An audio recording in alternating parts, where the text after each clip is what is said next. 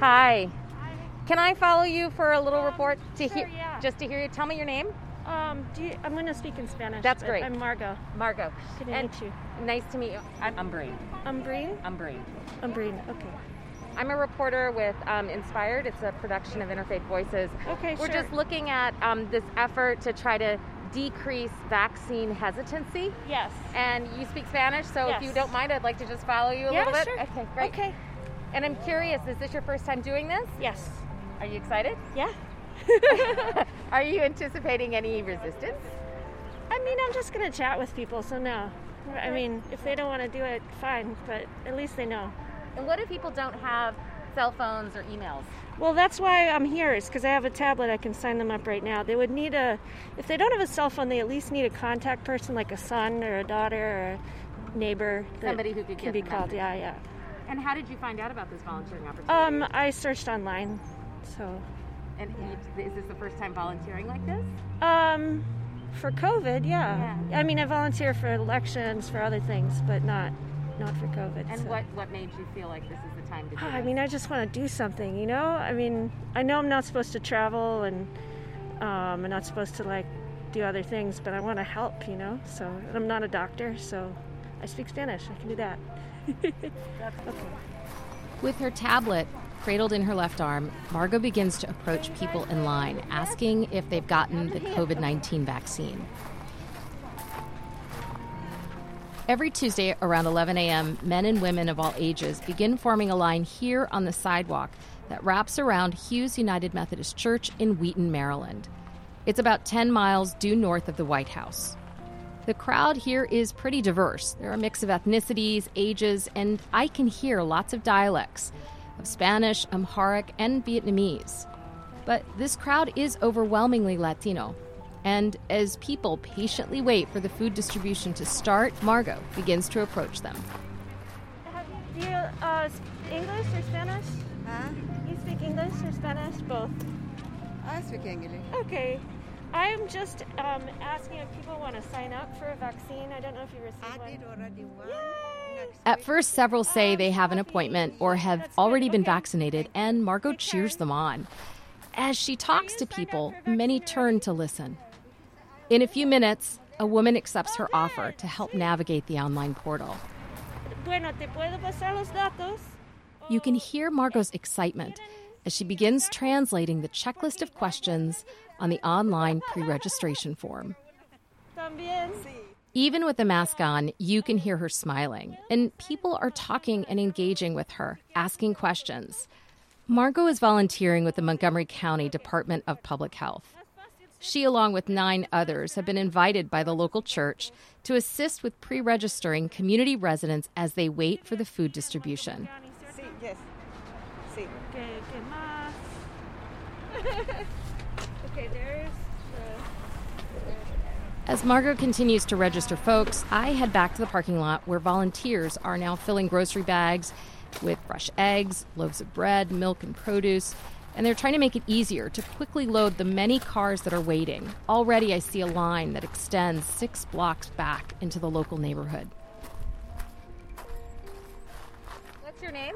Julieta. Julieta? Mm-hmm. My name's Umbreen. Saying again? Umbreen. I'm Brian. Nice to meet you. And how many times do you volunteer? Do you come every week? Ooh, yeah. So actually I started last year around the October or November. Mm-hmm. Seems like a lot of people are coming. Yes, a lot of people coming. Too many people. They need food and supply like meal or... Although Julieta is not a member of the church, she does enjoy helping the community. In fact, when her kids were young, she volunteered at a nearby elementary school. Today, she hopes to get her family members vaccine appointments. You just came to help. Oh, Yeah. that's nice. Have you been vaccinated? Yes, Yes. I do. You eat the vaccine. So have you seen, are you hoping more people will get vaccinated today or make the appointment? Yeah, I want to make an appointment for my husband and my sister. I think it's Have they been vaccinated yet? not yet. Right now, she's the only one in her home who's been vaccinated.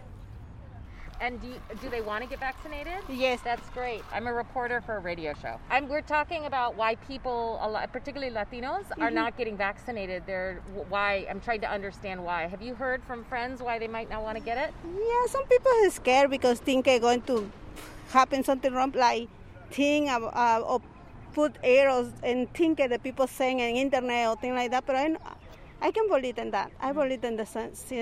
So. You believe in the science? Yeah. Well, I thank you for talking to me and thank you for volunteering. I can tell that there's a real need here in Montgomery County. Okay, thank you. Mm-hmm. I'll let you get back to work.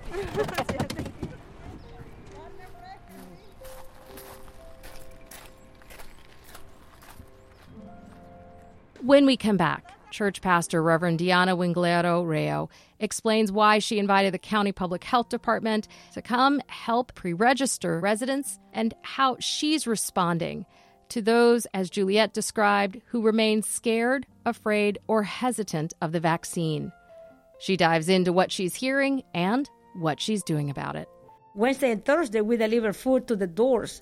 So when they open the doors, you are like 8-10 feet away from each other. They start telling you the needs. They trust you. You can hear something that like, oh, wow, I can't even imagine this. We did a survey on the needs of vaccination or pre-registration.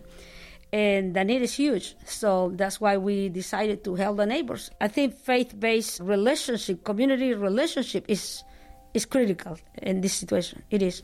We'll be right back. Stay with us.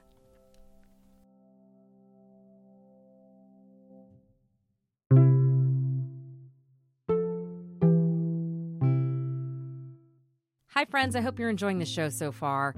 I just want to say thank you. Thank you for listening. Thank you for being part of our community.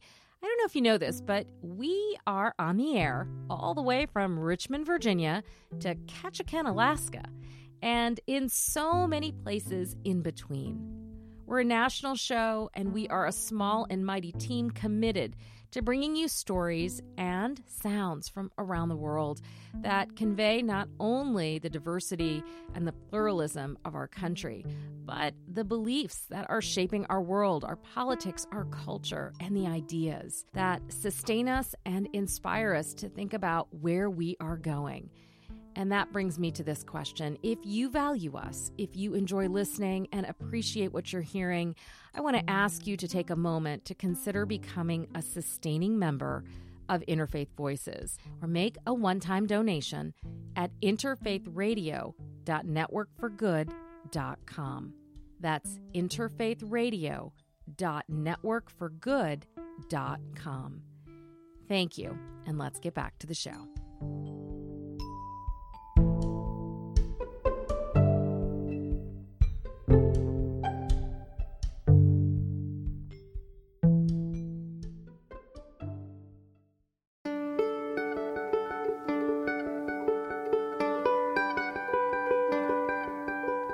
Welcome back to Inspired. I'm Umbreen Khan. This week, President Biden celebrates 100 days in office. He's commending the nation for reaching his goal of vaccinating 200 million.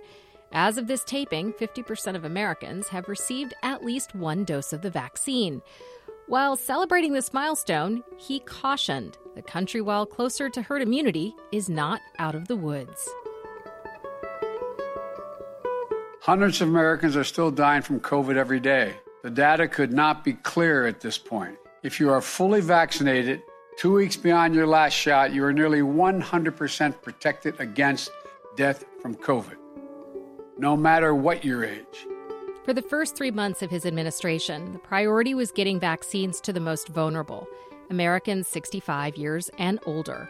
Now, that target has been reached. The administration is now working in coordination with states and the private sector to shift resources to make vaccines readily available for those who are younger and much harder to reach. 90% of the American people now live within 5 miles of a place where they can get a shot. And under our federal vaccination program, shots will be available at nearly 40,000 pharmacies, coast to coast. While access is one part of the challenge, there is another, one the president did not mention: a growing number of Americans who remain vaccine hesitant and those who outright refuse. That hesitancy can be found in one of the hardest hit communities by COVID-19, Hispanic or Latino Americans. Now, it's a trend that I can see unfolding in my own backyard. Every day I check the COVID-19 vaccine and cases dashboard. It's online at the Montgomery County, Maryland website. With over 1 million residents, we are the most populous county in the state, and our population is diverse. 1/3 of all residents are foreign-born, including myself. But where we live in the county tells another picture. That's where the data, broken down by zip code, helps bring the challenge into sharper focus. Of the 20% of residents who identify as Hispanic or Latino, to date, only 14% have received a vaccination.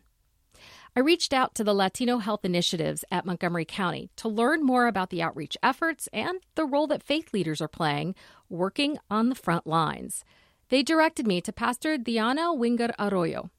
She's working to get those folks and everyone else in her community vaccinated.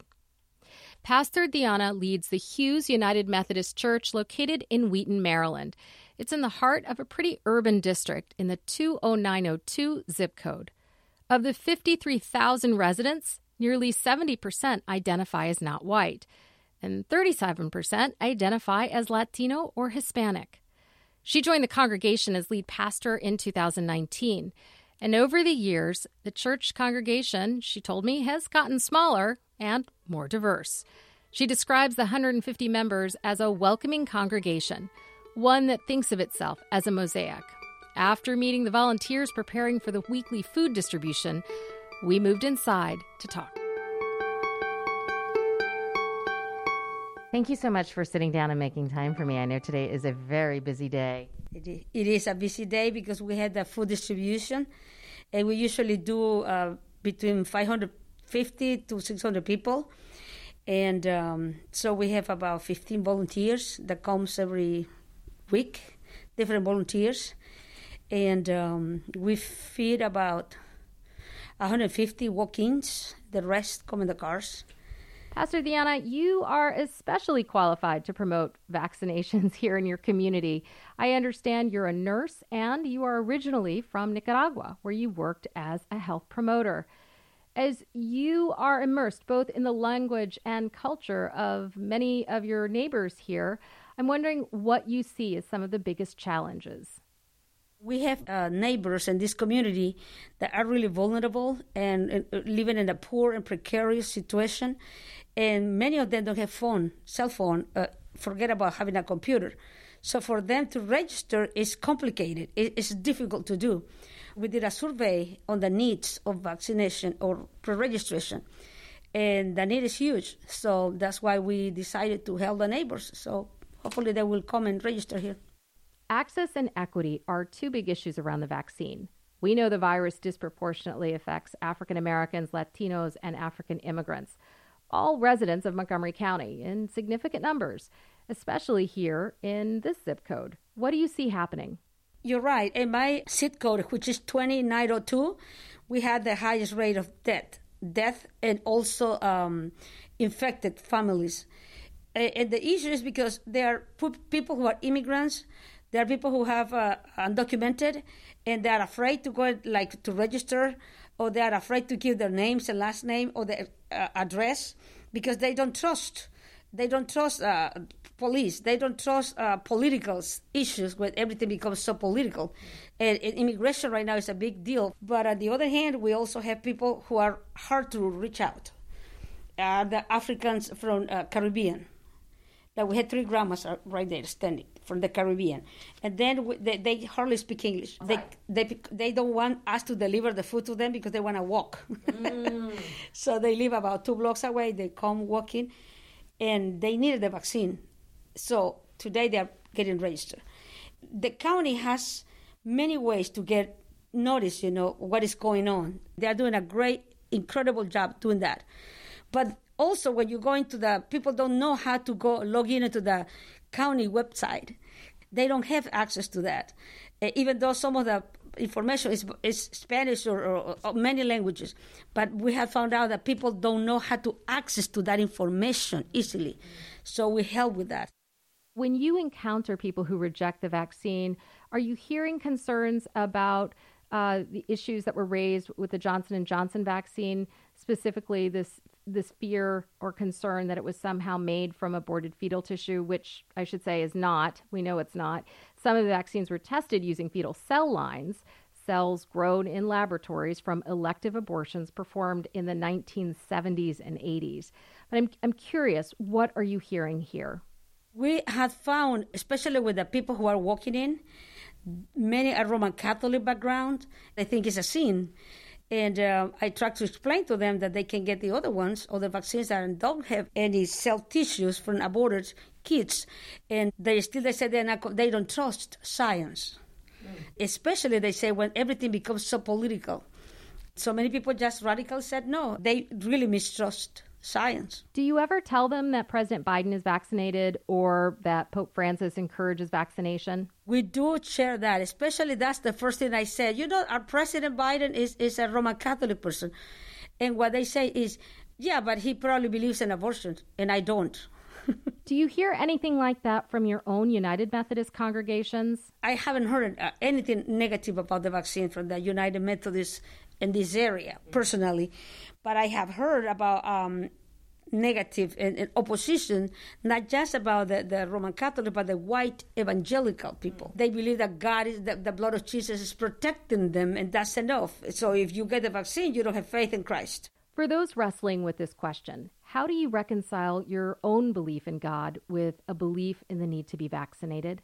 Well, I really respect science. I believe that God created people with the ability to develop for a better human life in this planet. And so the first thing I thought, okay, thank you, God, for sending people with such a good brain to create this vaccine. We're grateful. One thing I heard outside in the parking lot was this notion that if you've had COVID, you don't need the vaccine.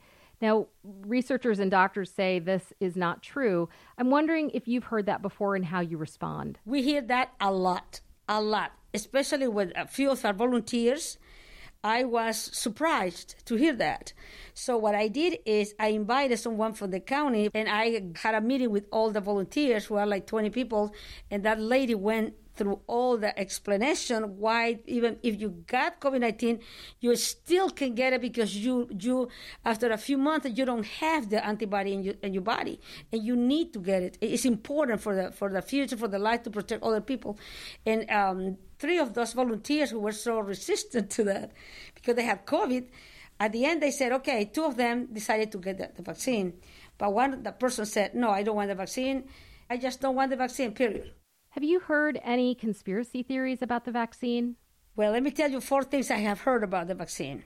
Some people say if they get the vaccine and they are millennials, they are afraid to get unable to give birth, or the men are unable. They are afraid to get sterilized and they not have kids any longer.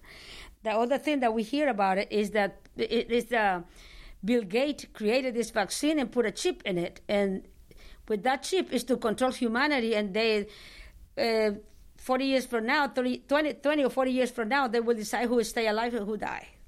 The other thing we hear is evil because, it has aborted cell tissues. And the other thing, the last thing I have heard is that the mark of the beast, precisely because of the chip they want to insert in your hand. And if you don't have it, when Jesus comes, you won't be safe. You will stay in the eternal pain and suffering. It's a lot of different things, many are religious, other are politicals, other are just, people are confused about science, political, and religion thing with this vaccine. That's what I can see. I ask questions, and they answer. And at the end, what I said is, well, I believe that Jesus came to give us a better life, and I believe the vaccine provides an opportunity for us to be serving God in a better way. So protecting other people, you loving them, and protecting yourself, you loving yourself, which is the biggest command. Love the neighbors and love yourself. When you talk with other religious leaders, does this come up, the challenge of responding to misinformation and conspiracy theories? I am part of the interfaith community from the Montgomery County, and we have had conversations like that. We have all the different faiths and different theological thinking about the vaccine. So what we have talked about it is that each one of us, even if you are Christian, you are Muslim, you are Jewish, you are from the Baha'i religion, whatever religion you are, just try to explain to them by the love of God. Everybody loves God, right? Whatever the God it is, everybody loves God. So we try to explain to them in a faith base that it is about loving yourself and loving others. And that's a big commandment for any religion because it's God, right? The creator. And is that effective? Do you think religious leaders are more trusted than political leaders? Are religious reasons for getting vaccines more effective than political or even scientific ones? 100% I believe so, yeah. I'm curious, 1 year into this pandemic, it's taking a toll on all of us. How are folks doing in your community? Things are improving. I can see people going back to their work, jobs that they were not working for quite a few months. I have seen also people coming out to help more in the hub. People that never wanted to do it, now they are vaccinated, they want to help. I also see many mamas, single mothers that we know in the community. They were severely depressed for being inside, stuck with the kids and the computer all day long without being able for them to do anything. I have seen that some of those kids are going back to school in person. So the mothers come to our programs, different programs we have, and I have seen that improvement in health, in terms of healthy lifestyle. I have seen that many people that are vaccinated now, they come to a Zumba. Zumba? What role does Zumba play in the community's comeback? Well, Latino community is all about music and dancing. It's even you cooking, you dancing. Grandma can be 100 years old and she's cooking rice and she's dancing. I think I might be a little Latina. And if grandma is taking care of the kids, there will be music and they're all radio. Especially you are from Puerto Rico and South America. And so we're musical people. So dancing is healthy. Make them feel joyful, free, relaxed. They forget about things. And then they can start getting in better shape. Pastor Deanna, your church is doing a lot to address some of the needs in your community, not just the food delivery. I know you have regular social workers available for members of the community as well as your congregation as a resource. Now, if you were in the position of policymakers to prioritize what needs to happen in our county, what would be at the top of your list? Vaccinating people right now. Vaccinating people.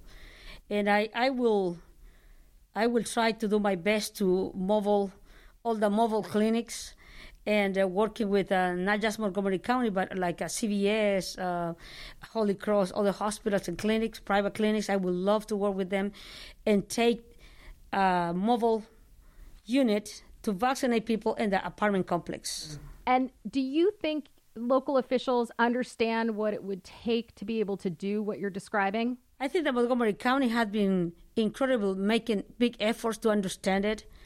But I think it goes beyond their understanding because we're talking about many, many cultures, many subcultures under one big culture. But I think there are things that are more like a community and leaders situation that we understand them more because we just have a team here that goes and drop off food to the seniors and single mothers, people affected with COVID-19, unemployed people. We have a long list, and Wednesday and Thursday we deliver food to the doors. So when they open the doors, you are like 8-10 feet away from each other. They start telling you their needs. They trust you. You can hear something that like, oh wow, I can't even imagine this. I think faith-based relationship, community relationship is critical in this situation. It is.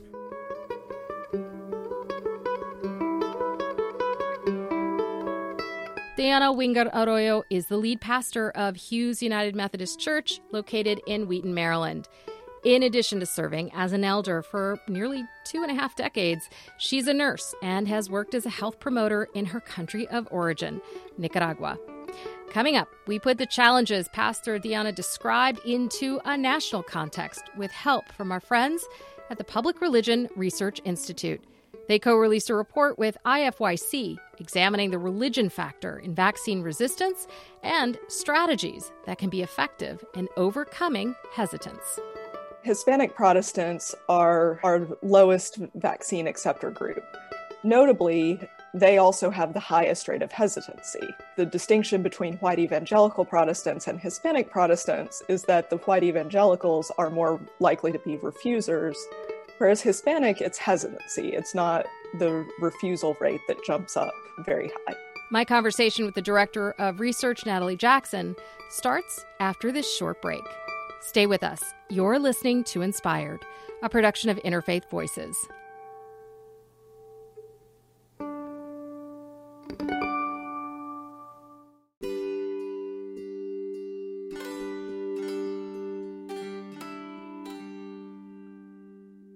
I'm Umbreen Khan, and you're listening to Inspired. If you're just joining this week, we're taking a closer look at the vaccine hesitancy that continues to soar among Hispanic and Latino Protestants. We heard from volunteers in Montgomery County, Maryland, who are working to help community members register for COVID-19 vaccines, and also from a local community pastor, forming partnerships and trying all kinds of strategies to encourage her community to get vaccinated. But here's the question. Does it work? Earlier this week, the team at the Public Religion Research Institute co-released a report with the Interfaith Youth Core to answer that question. They conducted the largest survey offering rigorous data that they hope will help civic leaders and public health promoters understand how faith-based interventions might reduce vaccine hesitancy and outright resistance. According to the executive summary, the Religion and Vaccine Survey is the largest study to date conducted in this area. Before we dive into the findings, PRRI's new Director of Research, Natalie Jackson, lays out the scope and the timing of when this poll was taken. So let me tell you first a little bit about this survey. It was conducted online March 8th through 30th. The total sample size is 5,625. It's ages 18 and over, living in all 50 states plus DC. Jackson has a background in political science and measuring public opinion on public policy. She hopes the data will help inform decision-making by public health promoters and advocates supporting the vaccine rollout so that the country can get to herd immunity. Natalie, welcome to the show. Let's start big picture. There is a lot of focus on one religious group for its resistance, outright refusal to getting vaccinated, white evangelicals under the age of 65. There is also attention on a growing number of Hispanic Protestants who are vaccine hesitant as well. So here we are. Can you lay out in broad strokes what you found? Some of the biggest takeaways for me were that we have a really big variety of groups who are vaccine hesitant. When we put together a chart of those who are half or more hesitant or refusers, so meaning more than 50% of the group is either hesitant or does not intend to get a vaccine, we have all kinds of people in here. We have Hispanic Protestant, we have Black Protestant, rural residents, white evangelical Protestants, multiracial Americans, and of note, young people. We have those ages 18 to 29 and 30 to 49 who are more than half vaccine hesitant or refusers. Can you explain what you learned about Latino or Hispanic Protestants? Hispanic Protestants are our largest group of hesitant. And why is that? For Hispanic Protestants, a big reason for the hesitancy is that they're concerned about the safety of the vaccines, the side effects. There are actually a very small proportion of Hispanic Protestants who are refusers. That's only 15%, but 42% of them are hesitant. And it really comes back to not understanding fully the vaccine safety issues, the side effects, concerns about all of those things. What we see in the data is that for Hispanic and Black and multiracial Americans, these concerns with the fundamental safety of the vaccine are top of mind.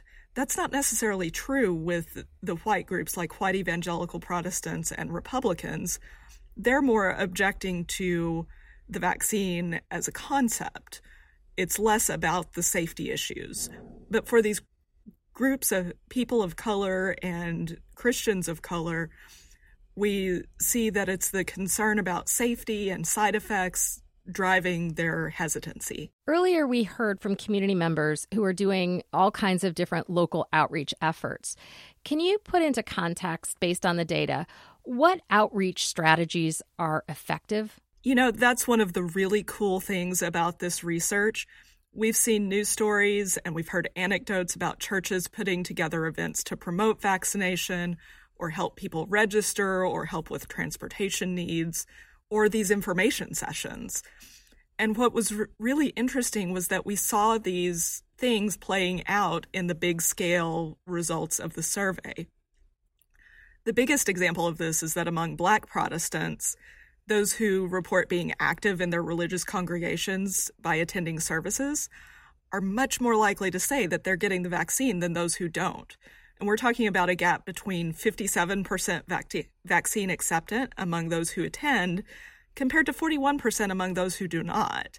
So that's an incredibly powerful example of the data showing a large-scale trend that, so far we had only really heard about in localized news stories.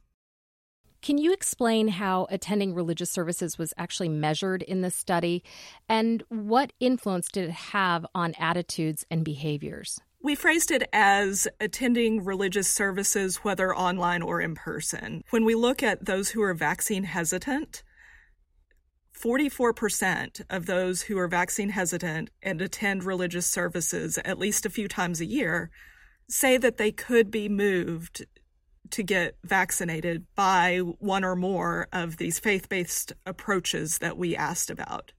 The most influential religious intervention that we asked about actually would be the religious community holding a forum to discuss the safety of the vaccine. So that's exactly in line with what we're hearing people do. Get people in who can talk about the safety of the vaccine, the science, translate that into lay terms, and get these people's concerns alleviated so that they feel secure going to get the vaccine. What did you find as the reasons for hesitancy, particularly among that population of Hispanic Protestants? Among Hispanic Protestants and Hispanic Catholics, concerns are very high. We have well over half of each group who have at least moderate concerns, and more than a third of each group has major concerns. And those are the highest rates that we see among any religious group or race or ethnicity. What are you recommending to advocates who want to reach this particular population? We asked about 6 different things that religious communities could do. Overall, the most effective was holding a forum to discuss the safety of the vaccine. However, that was notably more effective for Black Protestants who are hesitant. For white evangelical Protestants, there's a lot of trust in religious leaders in these communities. In fact, we had substantial numbers saying that they would turn to a religious leader to get information about the vaccine. So that tendency to turn to the religious leader is there already. So if the religious leader is organizing a forum and saying, I've brought this person to talk to you and they're going to explain this, I trust them to give you good information, that trust transfer is happening and it's reaching people in a way that they're more open to hearing than perhaps a news item on their television or on social media would be. So we have a lot of folks who are religiously unaffiliated. They know of the religious leaders in the community, but they don't necessarily go to their online church or their online masjid or gurdwara or temple. How much trust is there in the civic leadership of local faith-based and faith-rooted leaders among those who are not religious, who don't regularly attend? We still saw about 20% of those who are religiously unaffiliated and vaccine hesitant saying that one or more of these faith-based approaches could move them closer to getting vaccinated. I think that the public trust element is exactly what's at work.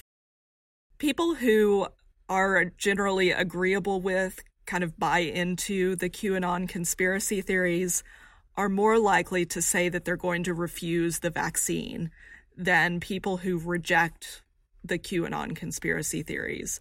And it's a big gap. Those who agree with the QAnon conspiracy theories, 41% say that they will refuse the vaccine. Among those who reject the QAnon conspiracy theories, only 4% say they're going to reject the vaccine. If you are more likely to embrace QAnon conspiracy, you're more likely to be in that solid refusal category. How big is that category? It's generally a pretty small category. I'll say that up front. It's only about 13% of the population, which, that does correlate to millions of people. But it's 13% of the population. That is adults 18 and over. Really interesting that in our data, there are not particular groups that stick out beyond what one might expect. Religiously, these conspiracy theory believers are a mix of everything. It's not, as people might assume, it's not white evangelical Protestants that are dominant. It's really a mix of all religion. In fact, the largest portion is those who are religiously unaffiliated, and that's about 34% of the conspiracy believers. Was there any intervention that a person from a faith-based community could do to persuade them to move from refusing to accepting and considering getting a vaccine? Yes. Among the conspiracy theory believers who are hesitant to get a vaccine, 36% say that one or more of the faith-based approaches that we asked about would make them more likely to get vaccinated. That's about on par with the Black and Hispanic Protestant groups, among whom about 1/3 also say that these faith-based approaches could move them toward getting vaccinated. So the conspiracy theory believers are not necessarily unmovable or any less movable than anyone else. They're just a particular group of concern that is more likely to be hesitant or refusers. I wonder if you wouldn't mind just explaining again for listeners, what are the interventions that you asked? You've talked a lot about forums. What were the other ones? The interventions that we asked about were a religious leader encouraged you to get the vaccine. Your religious community held a forum to discuss the safety of the vaccine. A religious leader you trust got the vaccine. A member of your religious community got the vaccine. You could get the vaccine at a nearby religious congregation, and your religious community provided assistance in getting an appointment to get the vaccine. So what we did here was we looked at what was happening, what religious communities are doing, and we asked if those are moving people. It sounds like that's the big takeaway from this survey, which is that if you are quick to discount the role that local faith-based groups play for your members of your community, pause, think again. This survey shows that there are a number of different ways that the faith leadership in our different communities and towns across the country can join in raising comfort level and access to getting a vaccine. That's right. This survey shows that one of the tools that we can use to get ourselves moving toward herd immunity is faith-based advocacy and faith-based approaches to convincing people who are hesitant to go ahead and get the vaccine. We need every tool in the toolbox to reach people, and these religious appeals are a really powerful piece of the puzzle that can help get us there. Did you test some of the theological messages about how a particular faith tradition instructs you to look at the world and to look at your role in it? We asked about two different theological views, one of which is the belief that God will protect you, that God protects the faithful and will prevent you from getting sick. We didn't see that much agreement with that one. Only about 1 in 5 Americans say that God is going to protect them from getting sick. But among those who are hesitant to get the vaccine, a few more, about 25%, say God will protect them. The other theological issue that we put in front of people was the concept of loving your neighbors. So we asked if people agreed or disagreed with the statement that getting vaccinated is a way to live out the religious principle of loving your neighbors. We got a lot more agreement with this. It did correlate with people's beliefs about the vaccine. 53% said getting the vaccine is a way to live out loving your neighbor. That dropped to about 40% among those who are vaccine hesitant. So what we saw with these two questions was really that it looks like people are probably basing their answers in part on how they feel about the vaccine, rather than basing their vaccine opinion on religious beliefs.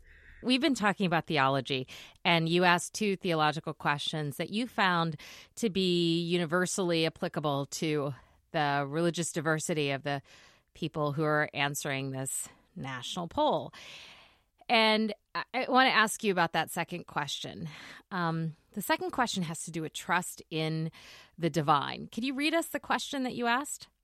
Yes, that question was also an agree-disagree, and it said, God always rewards those who have faith with good health and will protect them from being infected with COVID-19. We only had about 21% of Americans overall agree with that statement.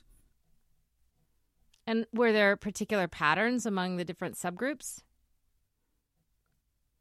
Interestingly, we do show Black Protestants and Hispanic Protestants, as well as white evangelical Protestants, are all a little bit more likely to agree with that statement than Americans overall. However, we see that play out very differently among those groups. We know all three of those groups are also vaccine hesitant, but for the Hispanic and Black Protestant groups, we know that that hesitancy is really rooted in the safety and the side effect concerns about the vaccine, not in the assumption that the divine is going to protect them. And the reason that we understand that is they report those concerns in our survey, and they are more likely to indicate that they've been wearing masks and they've been doing the appropriate things to protect themselves. So, yes, they believe God will protect them, but also they need to do these certain things. And on a kind of personal level, this is another place where I've seen the data really reflecting the micro-level conversations that I've seen. I grew up in rural Texas, and so many of my connections, particularly on Facebook, are from there, and they're still there. And I do see quite a bit of this attitude that God will take care of me. And I've seen people go back and forth of saying, but God gave scientists the ability to develop the vaccines. The pushback on that is, well, if I get sick, then it was God's will that I would have this testimony, or it was God's will that this was my time. And so there are these really interesting micro-level debates that you see playing out on social media and in some of these forums that this data brings to a broader scale. 20% of people believing that God will protect them and keep them from getting infected is a huge number of Americans. And if you listen to some estimates of what we need to get to herd immunity, we need 80% of the country to get the vaccine. So if we have 20% who say, well, God's going to protect me, that's a big challenge.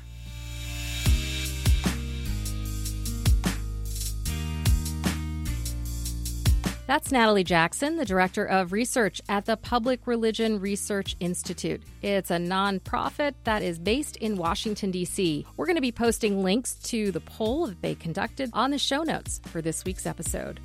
After my conversation with Natalie, I decided to swing back over to the United Methodist Church in Wheaton, Maryland, to check in and see how things were going. Pastor Diana, it's great to see you again. I think the last time I was here was about 2.5, almost 3 weeks ago. That is correct, and you are welcome again. So, we were talking about vaccines and hesitancy, and when we met, you were organizing food distribution, which you do every week, and the Maryland GoVax team was here registering folks in line for the vaccines. Have you heard any follow-up from the folks who were registered? Were they able to get their vaccines? Yes and no.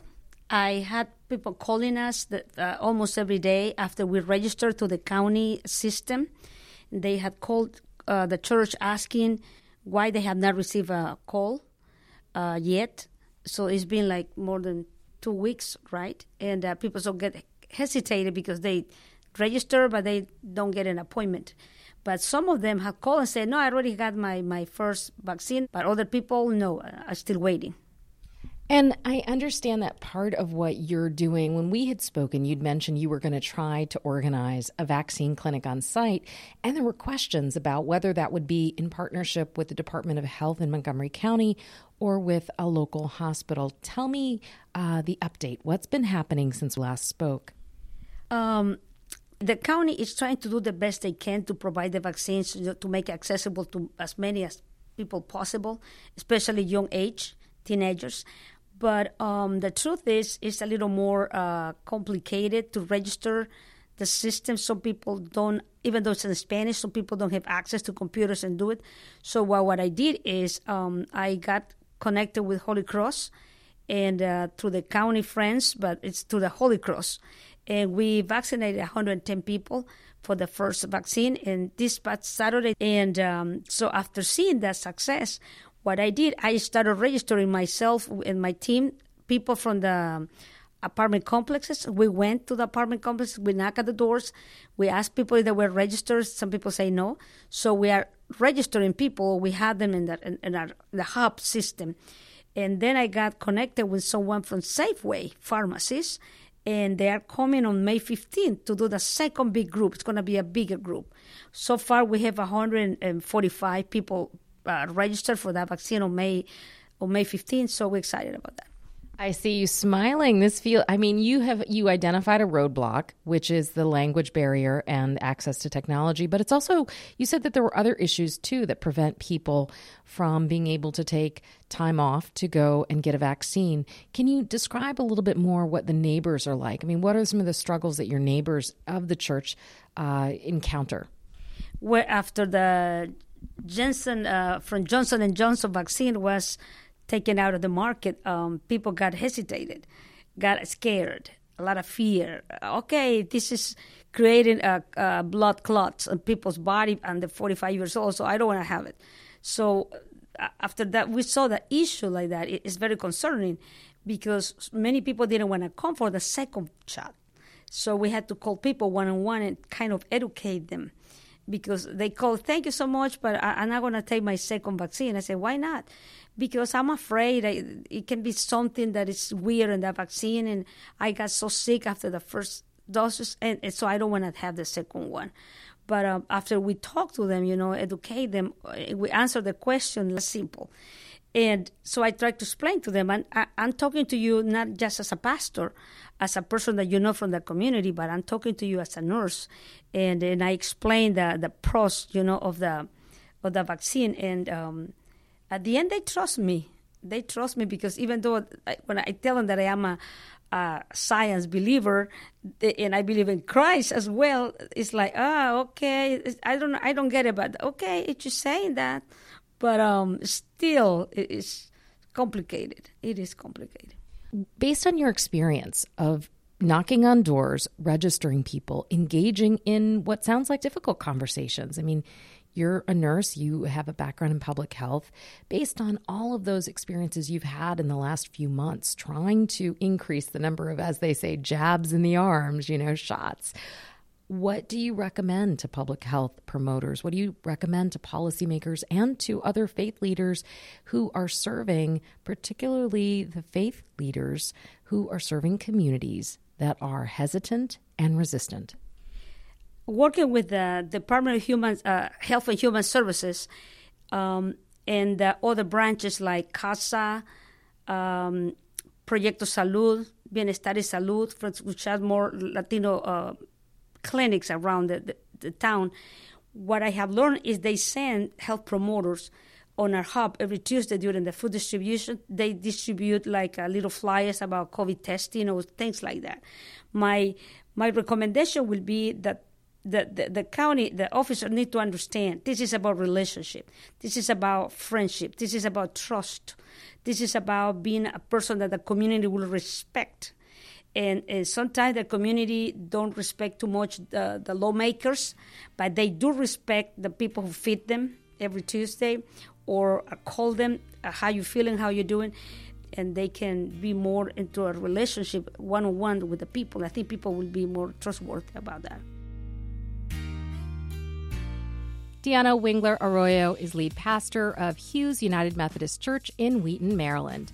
That's all for this week's episode. A special thanks to our founder, Maureen Fiedler, our producers, Kevin McCarthy and Kimberly Winston, audience engagement fellow Lila Weitzner, and to all of you, our generous listeners and supporters who make this program possible. If you'd like to learn more about Interfaith Voices, visit interfaithradio.org, where you can sign up for the newsletter, check out the podcast, and see the show notes. I hope wherever you are safe, you are well, and that you get vaccinated.